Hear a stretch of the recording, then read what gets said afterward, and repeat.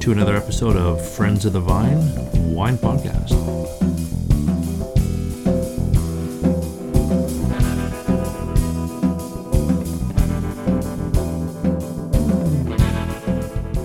So, episode 62. This will be part 2 of my conversation with Lawrence Francis, who is the host and founder of Interpreting Wine. So we continue our discussion about his podcast, and we kind of focus a bit more on what the future has in store for Interpreting Wine, and what does it look like for future series, and where he's going to take the show from here. So it's kind of funny, when we first met back in 2018, him and I were kind of on the same path. We're trying to find the same kind of guests, roughly, very similar guests, and I would find out that he had someone that I was trying to get, and I was like, and when we met back in 2018 in London, and he was gracious enough to interview me, and we were kind of on the same path, and then he just took off, and I did take my foot off the throttle a little bit and kind of went back to maybe, one podcast a month, and he went full throttle from there. But we kind of joked because it was almost like a friendly rivalry back then, and it's kind of inside gossip, because I don't know if he even knows this or not, but I kind of now think of him as a bit of a mentor, and I've come to him with, with some podcasting questions or podcasting tips and stuff, and just to see how he gets his sound and how he does his show and stuff. And we've kept in touch through the years, and been a great source for the last few years. And it's funny, there's another guy like that as well. Here's another inside tip for you. There's a guy for you non-BC listeners, which, by the way, thank you. For you non-BC listeners, there's a guy named Terry David Mulligan, and Terry David Mulligan was, back in the day, was a bit of a radio personality, a bit of a TV personality. He basically did what would be the Vancouver equivalent of MTV, so kind of the video DJ or whatever they call it. And so then he started a wine podcast a few years ago, and among other, he had great guests on and stuff, and he's got a great conversational style, and I've actually chatted with him over here and there, and he's given me some tips and stuff as well. And I remember meeting him for one of the first times, and it was, again, another kind of friendly rivalry which he didn't know about. And there was a guy I was interviewing named Michael Mosney from the Winemaker's Cut, and I was up in Kelowna for the Garagiste North Wine Festival. So this was a couple years ago. And Michael Mosney was telling me about how he had been on Terry David Mulligan's show. And so I kind of shook my fist, and I was like, Mulligan. And funny enough, of course, we were at this vineyards, the Sperling Vineyards, and there's some picnic tables kicking about, and there's a few people kind of milling about, and a few of us who were interviewing people were on these picnic tables chatting with them, and Terry David Mulligan was over at another table talking to someone else. I'm like, oh yeah, there he is right there, Mulligan. Right, as I shake my fist in the air. And Michael Mosney had said he lived in Eastern Europe, and he was looking at whether or not to move to Australia or move to Canada to continue his winemaking journey. And he had listened to a podcast with Jason Priestley and Terry David Mulligan, and it was one of the reasons why that convinced him to pick the Okanagan, because their conversation, their podcast was so glowing and so supportive of the Okanagan that he decided to move here instead of Australia. And then the next day, so that was the day before that actually was the BC Pinot celebration, which was all things Pinot Noir, and I had a great time hanging out with Terry David Mulligan through a mutual friend who is Jason Parks, the winemaker for Hatch Wines and for Black Swift and for Crown of Thieves. And he was a mutual friend, and we wandered around this Pinot Noir festival, tasting all the great Pinot Noirs that the Okanagan has to offer. So, and then the next day, of course, I see him again at the Garage East North Wine Festival. So it's kind of funny. But anyway, let's get back into our conversation with Lawrence Francis, and we'll hear some more conversation about what's going on with him and interpreting wine. So let's get back into it.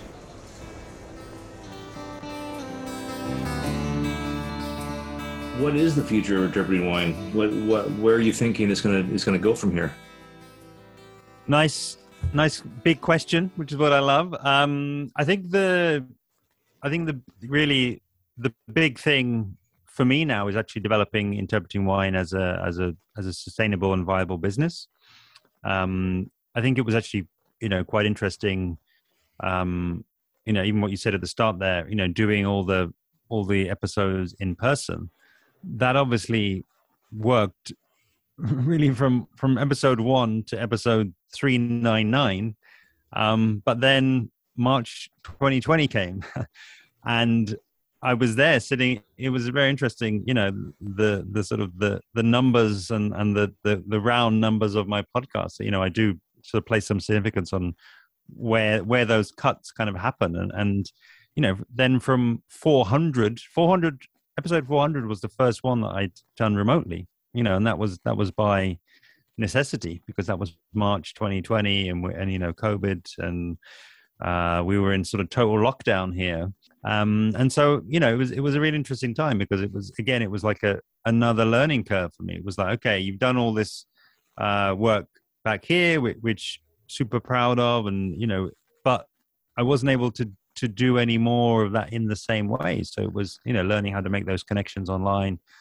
But I think the really interesting thing to me was that, I guess, what I sort of in various ways been trying to say really from the start, which is that this is a fantastic channel for all sorts of people in wine fairs, regions, producers, importers, restaurants, all these people that are involved in the chain of getting wine out there, educators.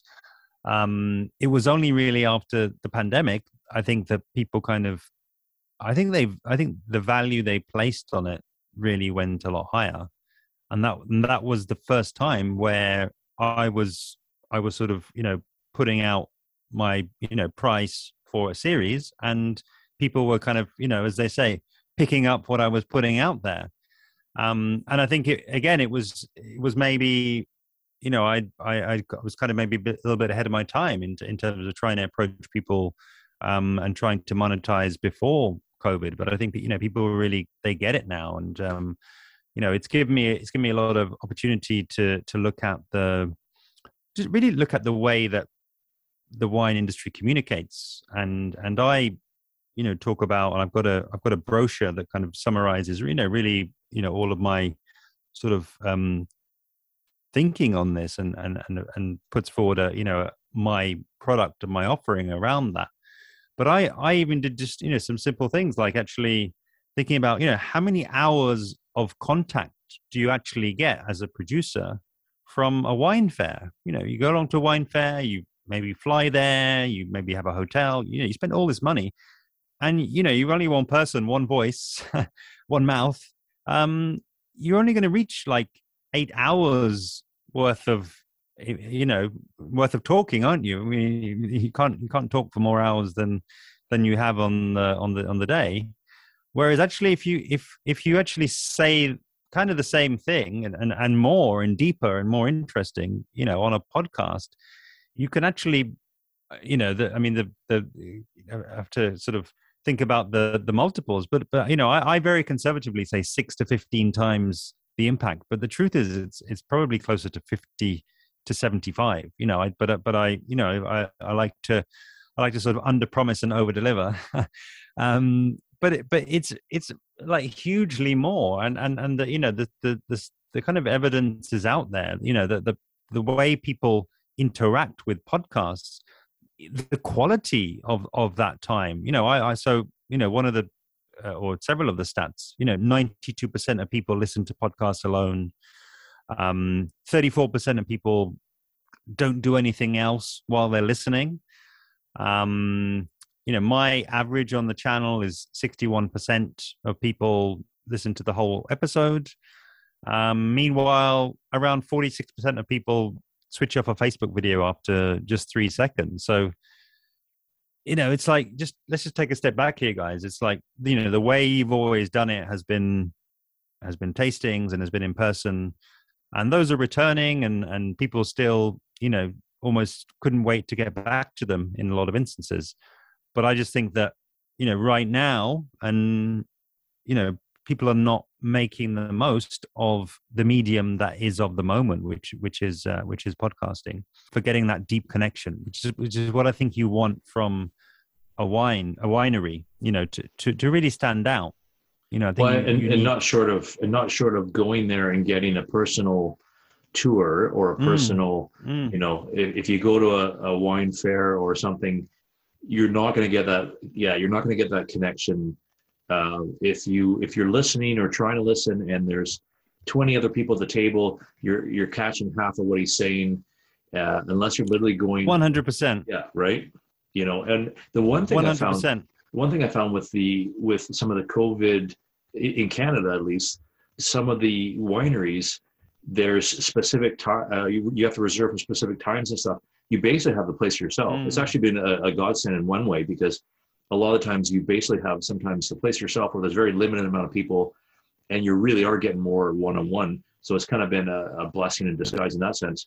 But I completely agree with the podcasting being the way to, just like you said, you're engaged so much more, because you're really concentrating on what they're saying, and like you said, they're listening on their own. They're really getting that content. Yeah, and really, so what I've really been doing is I would say two things. One is really trying to understand why the very best, what I call the top 1% of winemaker guests on Interpreting Wine, what makes them the 1%? What just, as soon as you hit play on their episode, what draws you in? And I've uncovered these 6 wine stories that all of the top 1% of guests, they all tell these 6 wine stories. And what I'm really in the process of doing now is putting forward a package, for regions, for producers, to come on to Interpreting Wine, and I'll say, look, I know what makes the best podcast content possible. So, again, some people are just naturals, and you just sort of, point the mic at them and it's go. But some people, they're winemakers, or they're farmers. It's like they need a bit of help sometimes, or they need a little bit of structure, a little bit of guidance.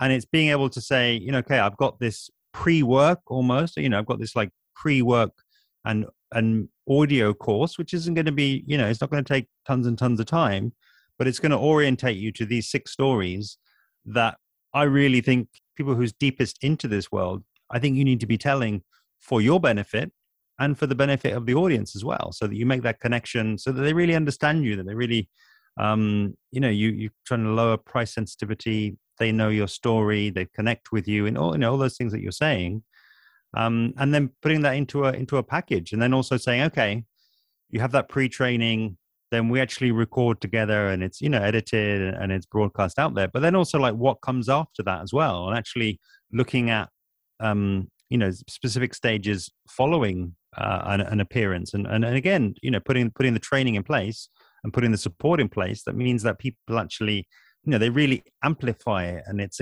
like it's turning that episode, which just by its own gravity was going to have 50 times the impact of a tasting, but with their push in the right direction, in the right way, it goes up from 50 to 60, or it goes from 50 to 75.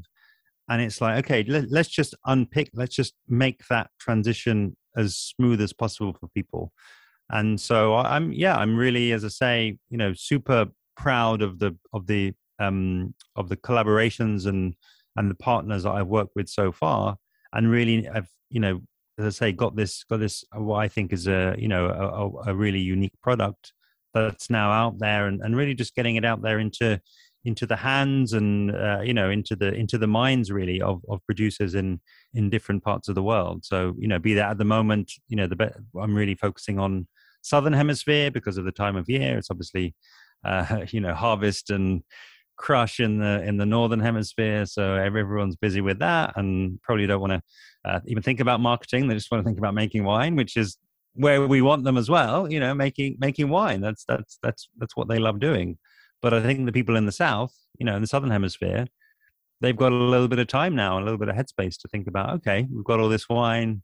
We can't travel as we maybe used to the market, bringing the market to us.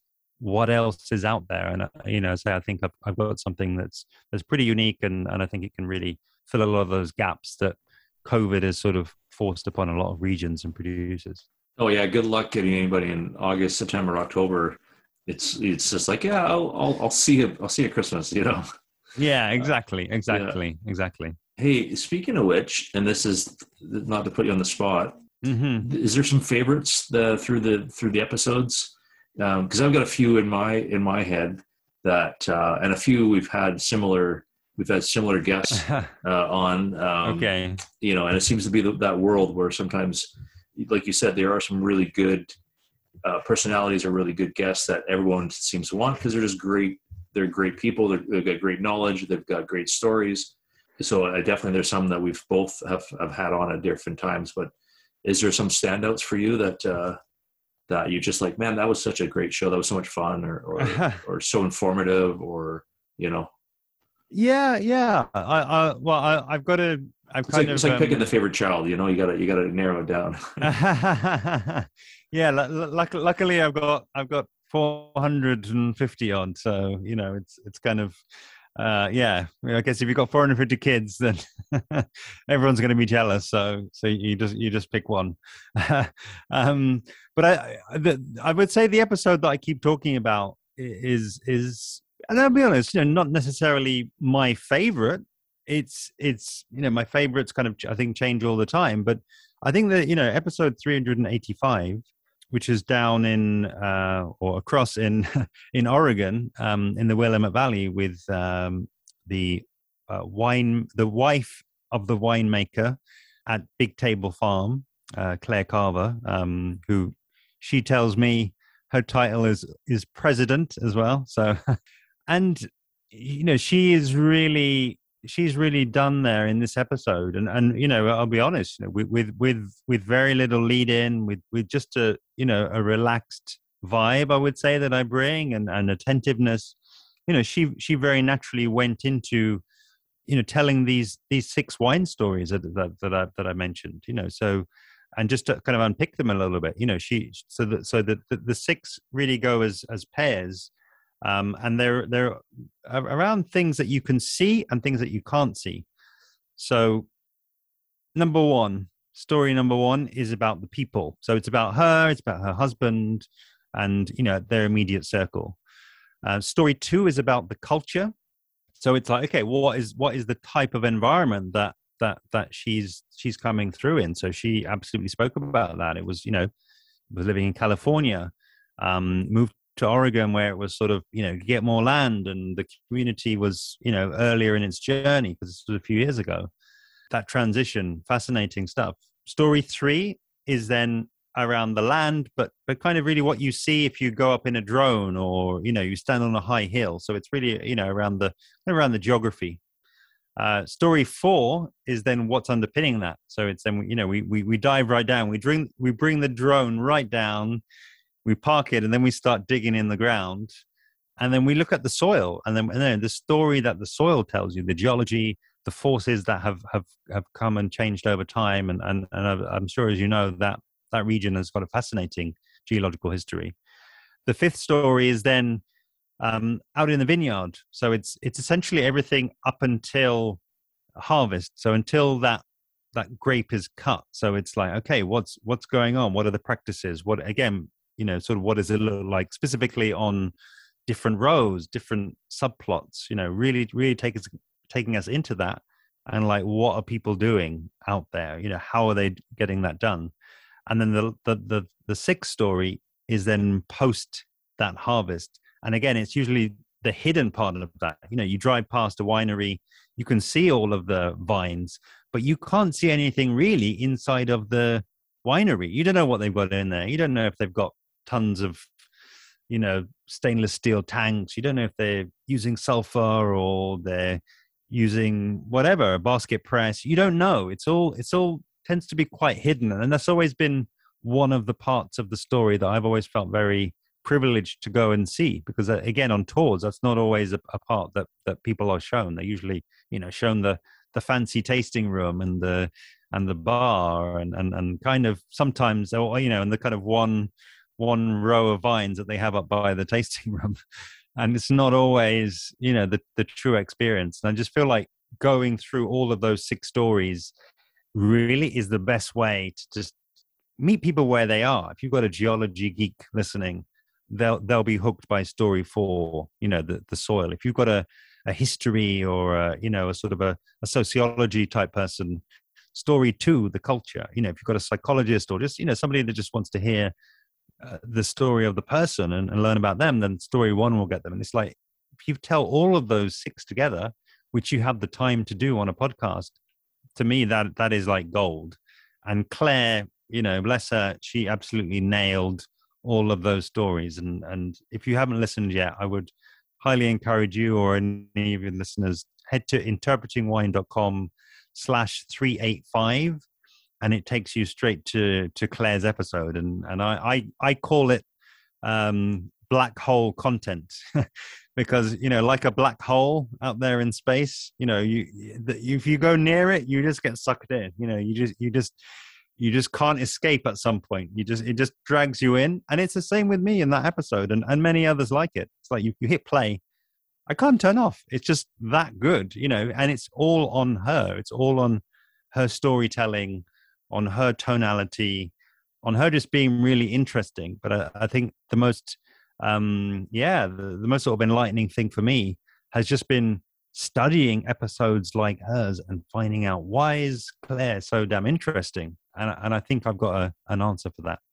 Well, and it's funny you say that, because I've had episodes like that where you get so drawn in and you're listening and you're like, then they stop and then you're like, oh yeah, oh shit, I gotta what's my next question, or where are we going from this? Because you're just drawn in, you're just listening and you're just like, oh yeah, right, 100%. And then you like look in my notes. I'm like, oh yeah, what was I supposed to do next, right? And Abe Schoner from Scholium Wines, he's a winemaker down in like Lodi, and Bianca Bosker, right, telling some of her stories, and so just you get that kind of moment where you're like, you're just listening and that's again going back to why we do it and why we like. It's got to be somebody that interests us and got to be somebody that we want to listen to as a fan. 100%. And I totally agree with those 2 people that you've said, but both of whom I've had on the podcast as well. And it's just, I mean, again, and again, just the other, there are many episodes like that. Even the whole trip to Oregon itself, that's probably, well, it is as we stand, that it is my most listened to series. I mean, it was a 20-part series, and I did 20 interviews in a week. It was proper sit down, spend an hour, really go deep. And I came back from that trip, and I basically couldn't sleep for a week afterwards. So, I put it down to I put it down to the jet lag. But I genuinely feel as though it was like just the sort of level that these guys were at. That they really surprised me. They're genuinely some of the most articulate, thoughtful winemakers that I've met anywhere in the world, and they were all. It felt like they were all pulling in the same direction, and that they, really had something kind of quite special going on over there. And it was just, my absolute pleasure to, as I always say, it's a snapshot in time. We were recording in January 2020. No one had ever heard of COVID. It was all sort of on the horizon, and we were able to, as I say, just record in my preferred way, just sitting down with my little mic, my little Zoom H1, which you saw when I interviewed you here in London. And it's just, you kind of just forget about it. But just having that little mic there and the glasses and just making a connection with another person who starts as a stranger and finishes as a friend. And it might sound a bit cliche, but it's true. Ultimately, at the end of the day, that's wine's real superpower. Yeah, well, I think is to just bring people together. I couldn't agree more. I mean, everyone I've talked to, I consider to be friends now, and I still keep in contact with so many through Instagram and chatting, sending messages, and you get that great connection through wine. 100%. Yeah, 100%. Thanks, Lawrence. I really do appreciate it. It's been too long. Next time we're out your way, we'll pop into London and say hi. Yeah, please do. I say, I hope it's sooner rather than later. Yeah, always a pleasure to catch up and see what you're doing as well, and just keep getting the word out there and keep the momentum going. I think it's a great time to be a podcaster in wine and in any subject. But yeah, of course, we're both into the wine, so. Great time to be a wine podcaster. I think we're going to leave it there for now.